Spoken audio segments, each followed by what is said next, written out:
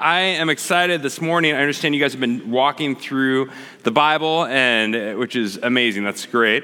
And this morning, we want to dive in particularly into how do we understand the violence and particularly holy war in the Old Testament, right? Because holy war can be probably the most extreme form of violence, where you kind of hit these passages, you're like, dude, what is going on? Is God a genocidal maniac? Like, what is happening in some of these parts, right? And I think for many of us, there can be this fear that holy war is kind of the skeleton in God's closet, right? This tough topic where if we were to open up the closet doors, if we were to really open up Scripture and take a closer look at these passages, I think the fear is that we could find that God is not truly good or worthy of our trust. I think we often feel that way because we have a caricature of what's going on in the biblical story. And so one of the things I want to try and do this morning is to try and offer a few paradigm shifts that can just sort of help us reclaim and reframe a healthier, more robust understanding where we see these topics arising because of the goodness of God, not in spite of it or in contradiction to it. At the end of the day, my biggest hope for this morning is not necessarily just to give you answers to questions, it's that we could reclaim a greater confidence in the goodness of God, that he is good through and through, all the way down into his very bones, right? And so this is a personal topic for me, right? Back in the day, I had the chance to work on the Navajo Reservation for about 6 months on a land rights case, and this was a group of, just these phenomenal Native leaders and this indigenous community of shepherds that were dealing with a land rights case with a big international multi-billion-dollar mineral company. And while I was there, I got to learn a lot more about Native history in general and their particular history, and became just grieved at some of the injustice and tragedy that's taken place in our country's history. The broken treaties, the forced migrations, the massacres. U.S. Senator Daniel K. Inouye has remarked that of over 800 treaties that we made with Native peoples, we've broken every one. And like a black eye in this history, for me, was the idea of manifest destiny. This ideology in the 1800s that liked often to draw on kind of language and imagery from the Old Testament, and the sense that sort of Europeans coming over were sort of like this new Israel, right? And this here becomes like this is the promised land. And when you get that, then suddenly Native peoples are put into the position of being the Canaanites, right? Indigenous inhabitants. And that ideology could be used to justify some of the injustice that had taken place. And I found myself struggling and going, man, God, I'm kind of a newer believer, and is this what I signed up for? Because if this is what's going on, I think I'd rather side with the Navajo, right? And so I personally wrestled with this topic over the years, but I dove into the Old Testament, and as I was reading, there was a strong sense emerging that something different is going on here. This is something radically different. I don't know that I could have fully put my finger on and articulated it super clearly at the time, but I do think that over the years, there's become this growing conviction that, what's actually going on in the Old Testament, I would say, is God confronting the mainstream version of holy war, right? That this is a radically different picture we find where it's not just kind of different, it's kind of a few variations, a few lines drawn in different directions. It's like God is taking the mainstream picture of holy war, painted across the history of our world, and he's flipping it upside down on its head and confronting it. Holy war is as old as time, right? Inca and Aztec, Chinese and Mongols, Greeks and Romans, this belief that, the gods are in our corner of the fight ring, telling us to conquer our neighbors and take their stuff, and we use the gods to justify the wars we want to wage. We see throughout, I think when we tend to think of holy war, we think of the strong using God or the gods to justify their conquest of the weak. I want to suggest this morning that it actually works in the opposite direction. In the Old Testament, it's not the strong using God to justify their conquest. It's God arising on behalf of the weak against the tyranny of the strong when it's raged for far too long. So let's dive in. All right, so I think when most of us think of holy war, the picture that we get in our heads is probably a little something like this, right? Dude, I loved Rambo growing up. I don't know. I loved watching the movies. But there's a sense that he's strong, right? He's fighting for the rightness of his civilization. He's got kind of his weaponry, and he's coming in to save the day. And so we tend to think of holy warriors throughout history as the muscle-bound machine gun heroes, right? They're muscle bound. They got strength on their side. They're picking fights that like, yeah, we're fighting for God, and maybe whether or not he shows up, though, we still kind of got this in our back pocket. And they've got machine guns. They've got advanced weaponry and the ability to engage at that level. And they're heroes. They believe in the greatness of their cause, their civilization. I want to offer 3 paradigm shifts this morning and suggest that the Old Testament takes each of these 3 categories and flips them dramatically on their head. And so let's start by just kind of asking the basic question, who is Israel? This is a good place to start, right? And Israel is not who you'd expect. They are a nation of slaves who have been getting their tails kicked on the outskirts of the empire for centuries. They're depicted as the last and the least and the weakest of the ancient world. And they're going up against Egypt and Canaan, the mightiest imperial powerhouses of the ancient world that dominated the region. They should get crushed. This is not who usually fights mainstream holy wars. And so let's jump in and take a look at each of these categories. We're going to start with machine guns, right? Weaponry. What kind of weapons, machine guns, does Israel have? They go in, they're radically outgunned and outmanned. So it's not like they left Egypt and there was like a stockpile of AK-47s waiting for them out in the wilderness, right? Canaan, they've got high-tech horses and chariots, which are sort of like tanks and jet fighters back in the day. And Israel's got like sticks and stones and whatever they've been able to muddle together in the wilderness the last 40 years. Israel is like a kindergartner going up against the high school senior class with a wiffle bat. As far as defenses, Canaan has heavily fortified military outposts like Jericho. They've got high walls and defensive systems built in. Israel, in contrast, her defense system is this small wooden box, the Ark of the Covenant, right, that she's built in the desert. The significance is that God's presence with her is about the only thing she's got going for her as far as her defense. In terms of generals, Canaan has generals who practice strategy on the surrounding nations, establishing their dominance in the region. Israel, meanwhile, has been fending off snakes in the wilderness. If we look at armor, Canaan has high-tech metal, the best armor of the day to repel any incoming advances and blows. Israel, on the contrary, has the same ratty clothes they've been walking around with for the last 40 years. Israel is storming Fort Knox with a water pistol, right? This is a radically different picture. Think of the warriors, right? Canaan is known as a land of giants. They come in and they're intimidated and scared of dude, these guys are huge. And they should be. They've been feasting off the land of milk and honey, right, for generations. And so they're massive. Israel, in contrast, is depicted as a comparatively like a nation of runts, right? Like while Canaan has sort of the wealth and affluence and all the confidence that brings, Israel marches in like ants under elephants' feet, small and intimidated. So if we want to think about Israel's weapons, I would suggest that they look less like this and more like this, right? Israel is going in radically outgunned and outmanned, and it's here in this place that she learns to sing the song in the Psalms where she says, "Some trust in chariots, some in horses, but we trust in the name of the Lord our God." Some trust the ancient world, the empires. Some trust in their militarization, in their mighty tanks, and their defensive systems, and their advanced weaponry. Our trust and confidence is that God fights for us. A weak and defenseless people, the last in the ancient world. This is antithetical to mainstream holy war. It's inversion. Israel is the dramatic, laughable underdog. Like, if we think of the NFL, right? This isn't necessarily like a lesser-ranked team going up against a higher-ranked team. This is like the NFL Super Bowl champions going up against your Pee Wee football team at the local high school, right? They're in a different league altogether and should get crushed. Their only hope from getting routed is that God is the one fighting for them. All right, well, let's move on. So machine guns. Now let's move on to muscle-bound. Right? We tend to think of holy warriors as strong. They've got strength. They've been training and working out and getting ready for the fight, and they've been anticipating this day, and they're ready to step into the ring. But I want to suggest to you that Israel looks a bit more like this. Right? When we think about like strength and strategy and what they got going for them, Israel's strategies are ridiculous.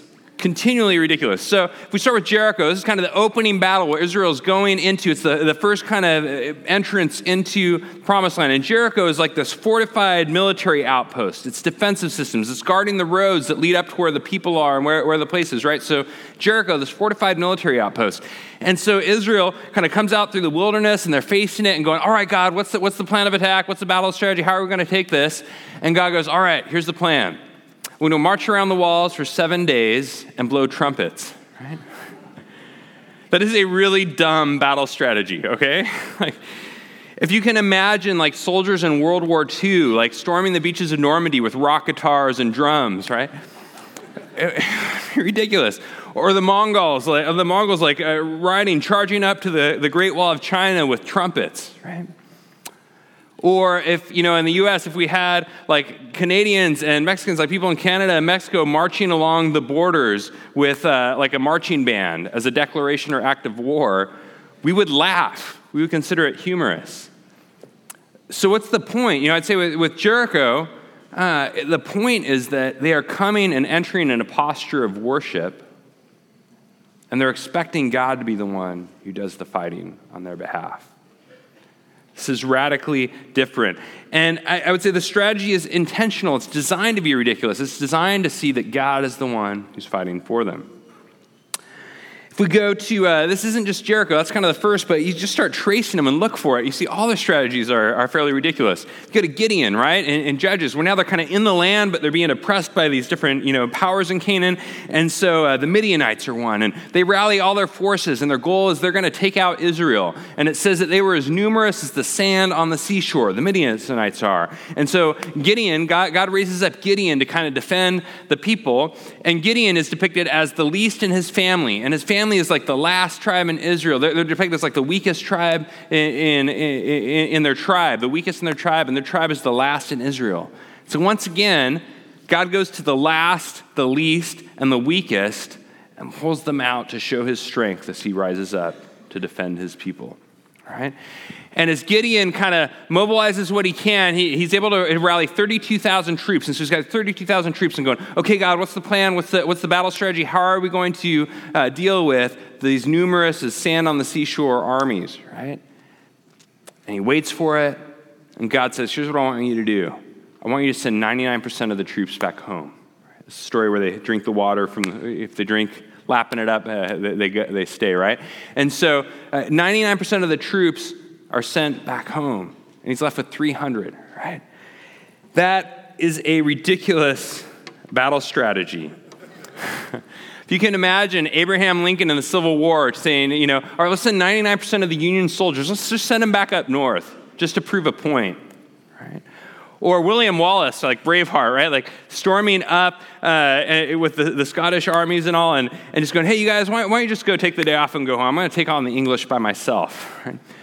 That's kind of the picture here, that God actually tells Gideon, there's a reason I'm doing this. He says, the reason is so that Israel may not boast my own strength has saved me.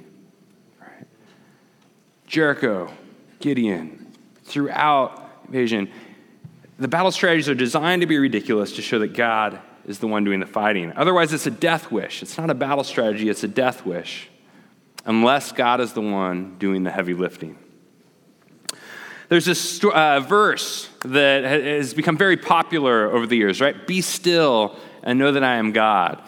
I love this verse, but usually when you see it, it's kind of like, on like a Hallmark card, or there's a picture of like a beautiful, peaceful meadow, and the greenery and the flowers are blooming, and everything's lush and growing, and there's kind of a quiet bench, and you go and you sit there to reflect and be still and know that I'm God. There's kind of this sense of like the world is crazy and busy and distracting, so step away and quiet yourself and sit in silence and rest. And those are all good things.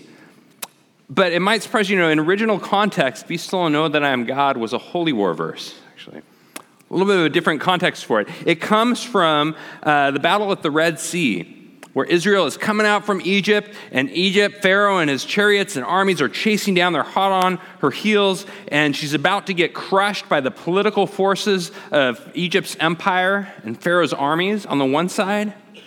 And then on the other side in front of her are kind of the raging, roaring, the waters and everything. They're like, dude, we can't pass. We've got sort of these natural forces of chaos on one side and these political forces of chaos on the other. Going, dude, God, how are we going to survive? How are we not going to get annihilated here? And Moses steps up and he says, here's the battle strategy. He says, do not be afraid. Stand firm and you will see the deliverance the Lord will bring you today. The Egyptians you see today, you will never see again. The Lord will fight for you. You need only to be still. Hebrew scholars say this gets picked up in Israel's history and becomes this Hebrew phrase, be still and know that I am God. Yes, everything seems overwhelming and like you're about to get crushed, but cry out to him, look to him, depend on him, and watch him fight for you. When we hear be still and know that I am God, I think the picture here, it's Israel's battle cry. And the picture here is not so much a monastery kind of detached from the world, right? A monk in a monastery detached from the world. Like I'm not saying it's a bad thing, that's fine. But the picture we should have in our heads is something more like a kid with disabilities getting beat up on the playground by 15 bullies who are bigger and older and stronger. And suddenly his father steps onto the field, pushes him aside and says, sit back, son, and watch me take care of these guys for you. Like that's the picture. It's God arising on behalf of his defenseless people. Old Testament scholar Ben Ollenberger puts it this way. He says, every other nation in antiquity claimed that their gods participated in war and were responsible for giving their warriors victory. But only Israel came to understand this claim to mean that it was unnecessary to fight. When Israel does step in, when they are called to enter the battle, they're just finishing off a job that God has brought to 99% of completion. Right? But in the bigger picture, her only hope is that God is the one fighting for her. Israel is not taking on the empire for God. God is taking on the empire for Israel. Right? And this is important because I think this confronts terrorism today, right? Because we could say, all right, yeah, well, throughout history, often the strong have used the gods to justify, conquest of the weak. But don't terrorists think that they're the weak fighting on behalf of God against the strong? Like, could this be used to sort of justify terrorism? But we see a radically different picture here. This, a terrorist motto is, we will fight for God. Israel's motto is, God will fight for us, right?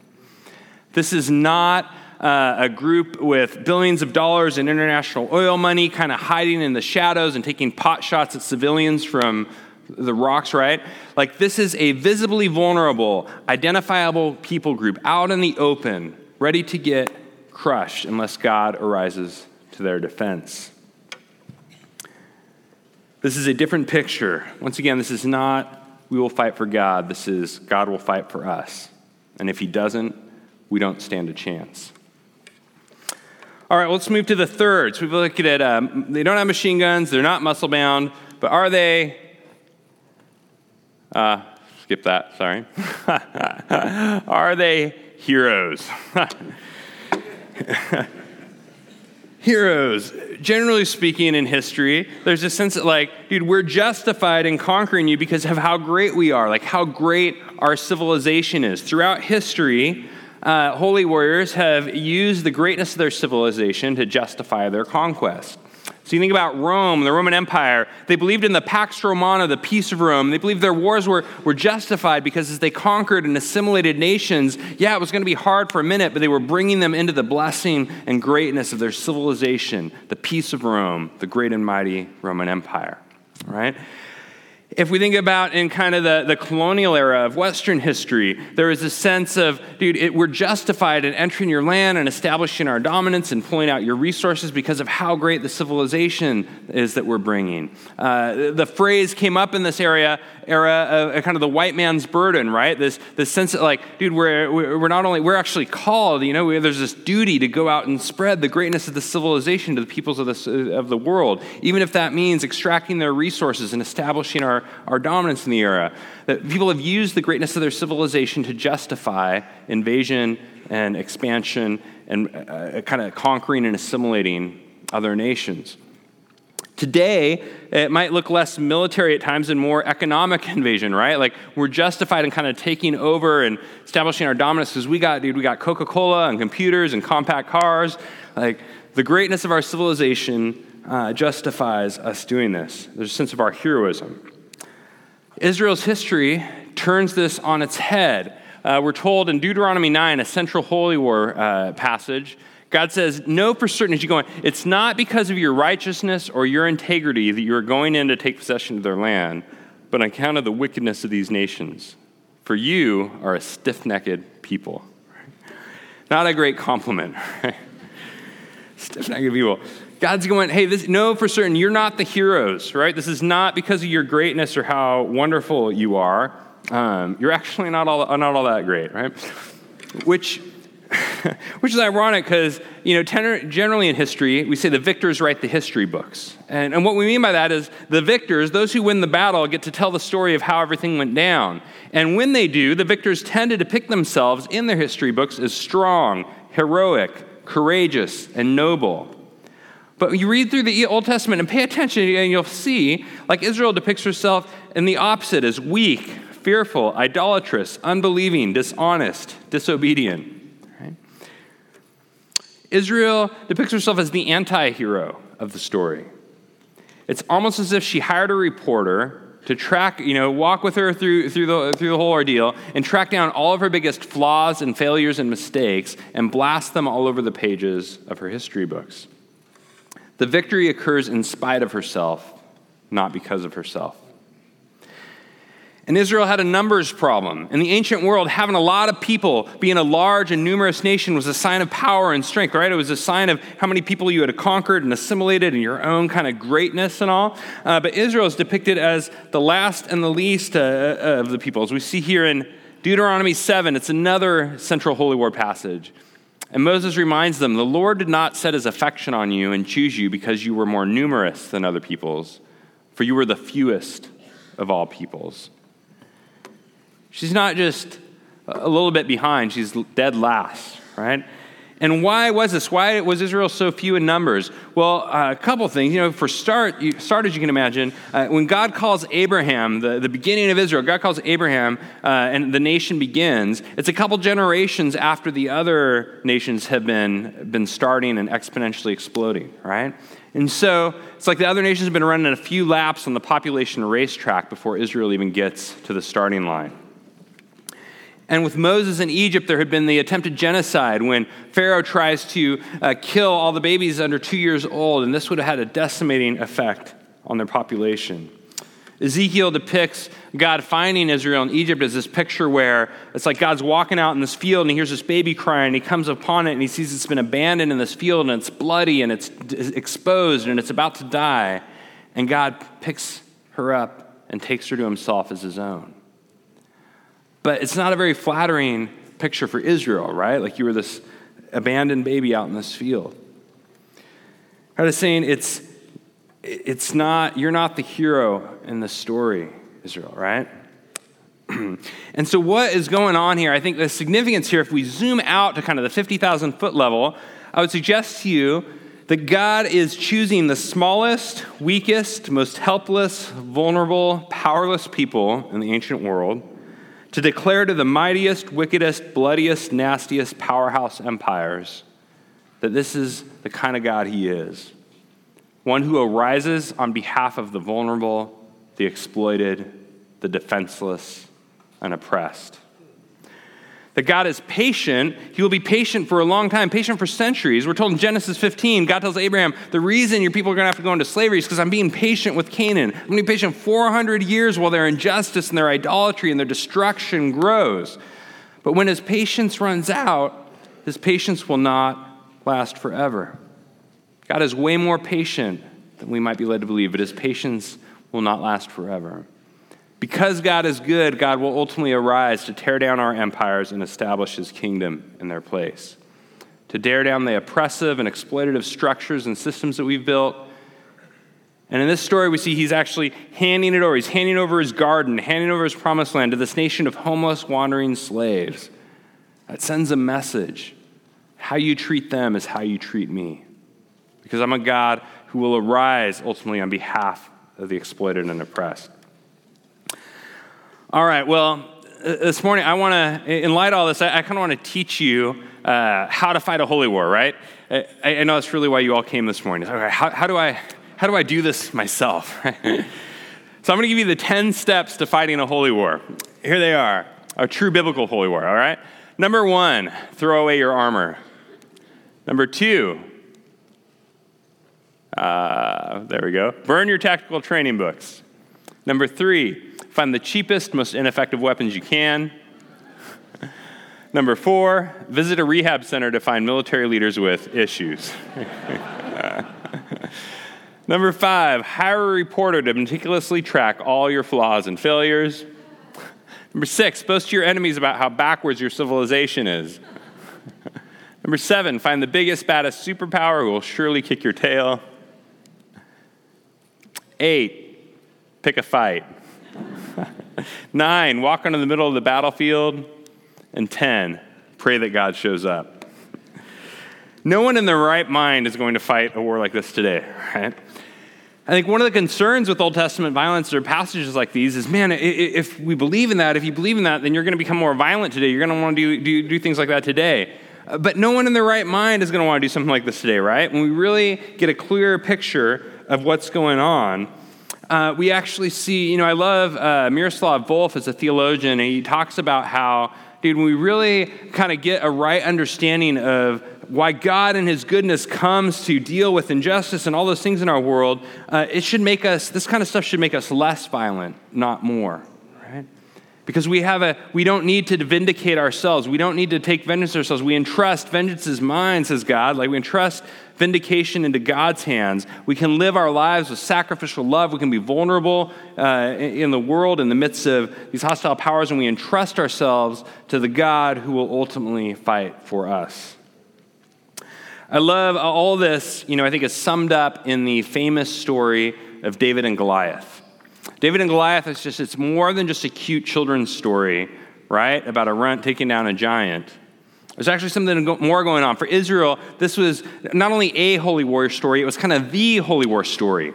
We jump into David and Goliath, we see that it takes place at the Valley of Elah, right? And the Valley of Elah, this is the place where Israel's on one side and Cameron on one side and the Philistines on the other. And on the other side is basically the last portion of land in the promised land to be taken. Right? And so this is the end. It's the climax. It's the finale of what started back with Joshua.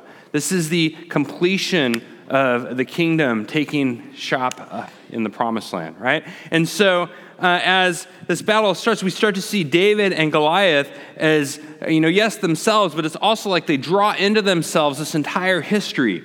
That Goliath looks a lot like Canaan, right? Like he's tall, strong, this giant. He's got the armor and the weapons. He has got the most advanced weaponry of the day, right? He's got the most advanced armor. He's like an impenetrable fortress. And David, in contrast, looks like Israel has looked throughout this thing, right?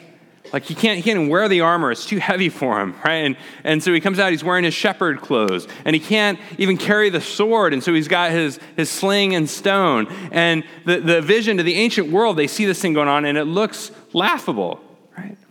And Goliath's strategy, it makes perfect sense. Like, yeah, just walk up to your opponent and chop off his head, David's strategy looks ridiculous. Like, yeah, throw pebbles at Mount Everest and hope it falls down, And Goliath boasts about his gods, basically saying, hey, on behalf of my God, I'm going to fight for my gods and I'm going to crush you. And David, in response, says, no, God's going to fight for me and he's going to take you down. And like this whole history, the runt and the giant and a sling and a stone, and down goes Goliath. It's this picture of everything that's gone before. This is not just a holy war story, it is the holy war story, David and Goliath.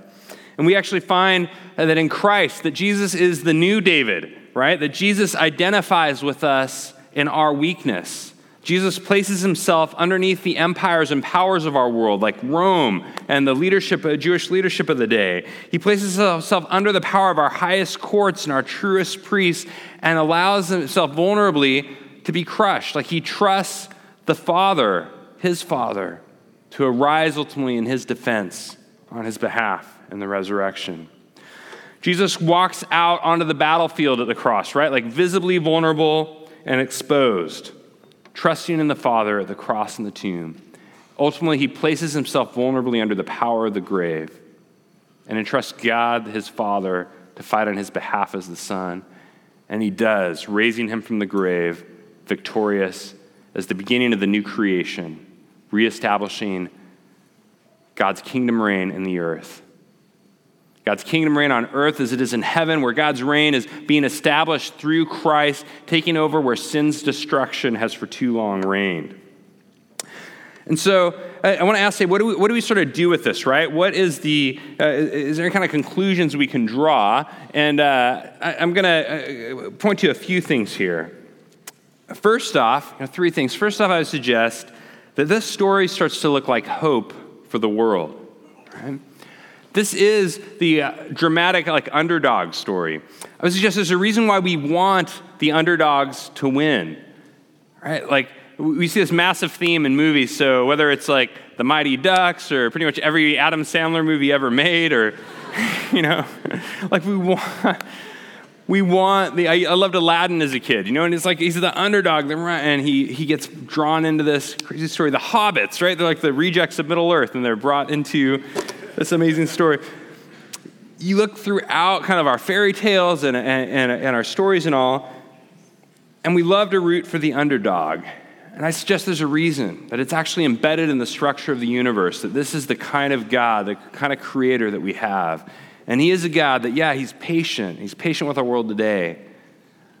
But there are a lot of underdogs getting crushed around the world today. I oversee our local and international ministries where we work with, foster care and homelessness and anti-trafficking and things like that in our city. And you see people getting crushed under the exploitative and oppressive power of others' greed and lust and pride. Work internationally, particularly in Cambodia and Vietnam, and you just see international systems and structures and processes, and you see people getting crushed underneath the weight of some of those, not only historically, but even today around the world. And for me, these have actually become a source of hope. I opened with, kind of talking about the Navajo reservation and Native peoples, and I've come to see, this actually starts to sound like hope for that story, right? That yes, God has been patient, but he hears the cries rising up from his devastated earth. He hears the blood that cries out from the ground, and ultimately he will come to vindicate and to redeem. And yes, there are still some difficult issues here. So, tomorrow night at the lecture, some of you are going, but what about, there are some tough passages, things like where Israel is given what I like to call some drastic marching orders, right? Like utterly destroy them, do not leave alive anything that breathes, like show no mercy. And that can sound like genocide, right? That can sound pretty rough. But I invite you to come out tomorrow night. We're going to be diving deeper into passages like those. And what I want to show tomorrow night is that, there's actually a lot more nuanced picture that's going on in the Old Testament. When we see that, we'll start to see that Israel actually radically raised the bar on ancient warfare practice. That last week, Dave preached on how in the ancient Near East was brutal and how God kind of accommodates and steps into the realities of the time, but is pulling Israel forward out of kind of some of the muck and the gnarly practices and towards a better way and restraining some of the worst things. I will see tomorrow night that God does similarly. He raises the bar in ancient warfare practice. And I think we'll also see, perhaps surprisingly, that Israel even actually raises the bar on modern warfare practice. That the history, even of the modern West, for I as a modern Westerner owning my history, that we've looked a lot more brutal than we might like to imagine in the 20th century. Our wars in the modern world have been way more brutal than anything Israel could have ever dreamed of. And so, yes, there's still some questions, but I invite you tomorrow to kind of come. We can grapple through some of that. But big picture here, to kind of go and do, I believe this story is hope for the world. That God is a God who hears the cries and will ultimately arise on behalf of the underdog. So it's hope for the world. Second kind of landing pad here is I think for us to ask, hey, where are we in the story, right?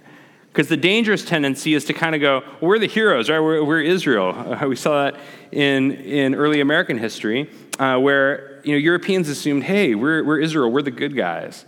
But I suggest that actually the modern West, we can look a lot more like Canaan at times. You look at our history, I mentioned how the 800 treaties with Native peoples, everyone broken. Think about slavery and the legacy there, over 10 million enslaved to build what we have today. And the question arises, does God hear their cries? Does he hear their blood that cries out from the ground?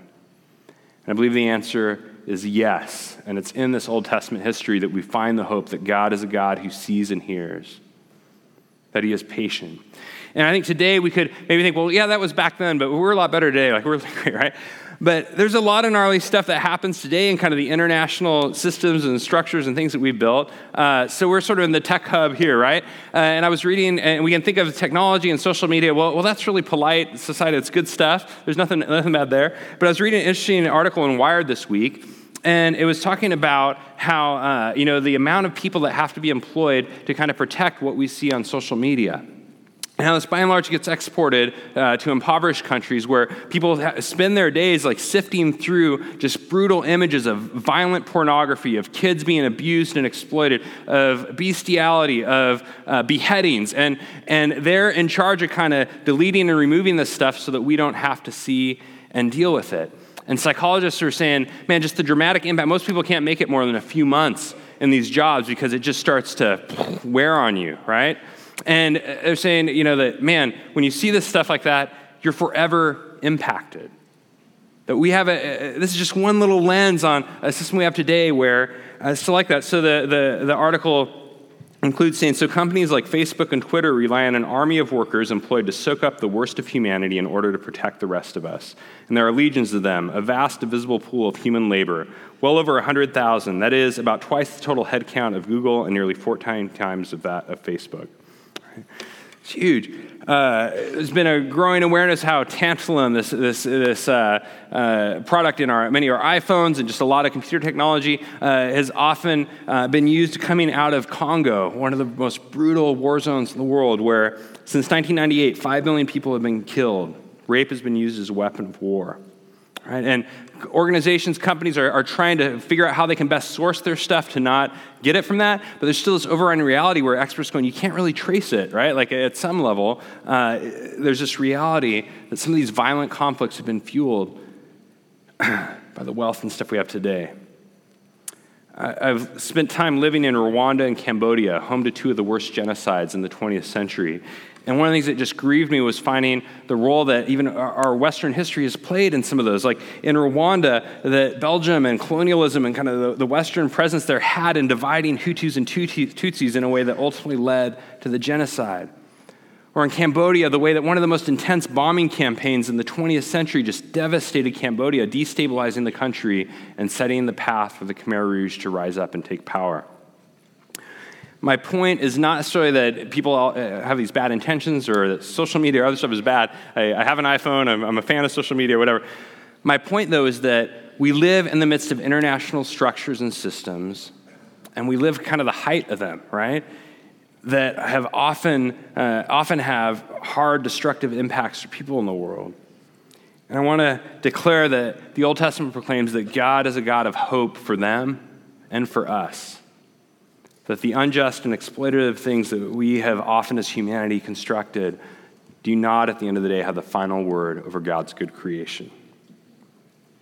And if there's an analogy for Israel, it's not America, it's not Europe, it's not whatever, it's the church, right? Like we're the people who are called to fight not with the usual weapons of war. We're not to wage war with the weapons of the world, but we're to stand vulnerably in the midst of God's world, to work for justice on behalf of the oppressed, and to trust God to fight for us and vindicate us. So the final question I want to ask us this morning is just, are we living for the empire or for the kingdom? Right? Like, are we living for the empire or the kingdom? Where is our hope ultimately set? It's been said that the gospel, when it shows up, it's able to afflict the comfortable and comfort the afflicted, right?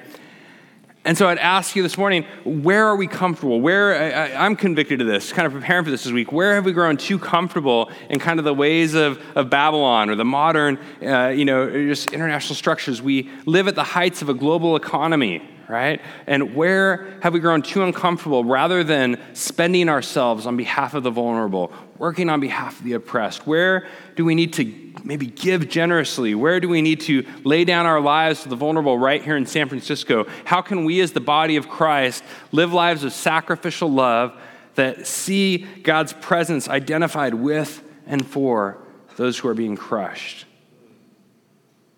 How can we come alongside and embody his kingdom as his people here on earth as it is in heaven with them?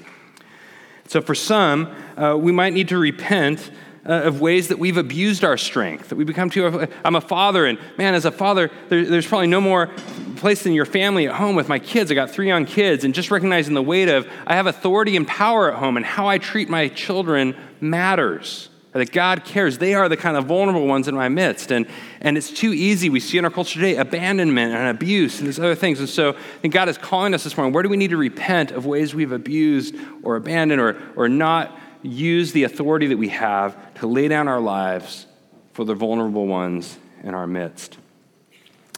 And the other side of this is going, where are you afflicted? Because God's gospel is a comfort for those who are afflicted. Where do you need this morning the God who fights for you? What circumstances are you in the midst of? Maybe it's that relationship or your marriage that's struggling. Maybe it's your financial situation, the areas where just life feels so overwhelming, or you feel like you've been crushed or you're about to be crushed. I think God invites us this morning to come to him and to cry out to him and to look to him in trust, to find in him the one who fights for us. And because of that, we can live vulnerably and sacrificially in his world as his people. Would you join me in prayer as we close? Holy Father, God, I thank you that we are not without hope. I thank you that you are strong, God, and that your strength is good and right and true, Lord, and that we need your strength, that your strength is hope for our world. God, I thank you that you are patient, and this patience, God, your patience is good news for our world. It allows us to run today and thrive, and yet your patience, God, may we live with the awareness that it will not last forever, and that this too is good news for our world, God. That those who have been trampled and crushed underneath, God, where God, that blood cries out from the ground, Father, we know that you see and you hear and you are good and you are coming to set things right and restore your world. So we pray this morning, Father, that we as your people could be an embodiment of your kingdom come, Lord, and your will done, right here in San Francisco as it is in heaven, God. If there are areas where we've grown too comfortable, God, may we, in the midst of things in our world as they are, God, will we sacrificially and generously lay down our lives for the vulnerable in our midst, in our city, and in our world, God. And if there's areas, God, I pray for all those who feel overwhelmed by life, Lord, and surrounded, maybe they've been crushed in spirit, God, or intimidated by the circumstances that we face. Father, we look to you and we ask, God, would you fight on our behalf? Would you empower us, God, in the power of your Spirit to live dependent on you, to make ourselves vulnerable in your world because we trust that you are good. And God, that ultimately, even if it's on the other side of the grave, you are coming with victory to redeem and to establish your goodness in the world forever. In the name of Christ we pray. Amen.